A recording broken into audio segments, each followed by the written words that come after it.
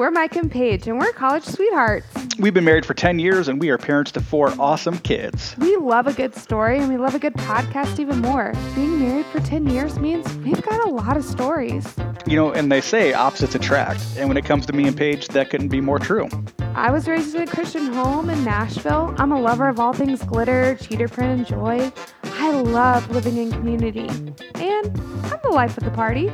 Well, I think I'm the life of the party too. We just grew up throwing different kinds of parties.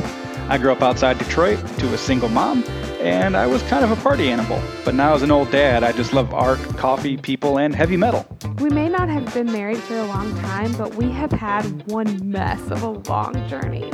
And the biggest growth in our lives has been through people sharing their vulnerable stories with us. So we figured we'd share ours with you. We'll be sharing the super lighthearted stories we have with you, like the time Paige thought I gave her gonorrhea. Or the time I got so mad at Mike because he wouldn't put my breast pump on and feel how bad this mess hurts. Or the time that my secret drug addiction caused us to separate. So this is Laugh So You Don't Cry.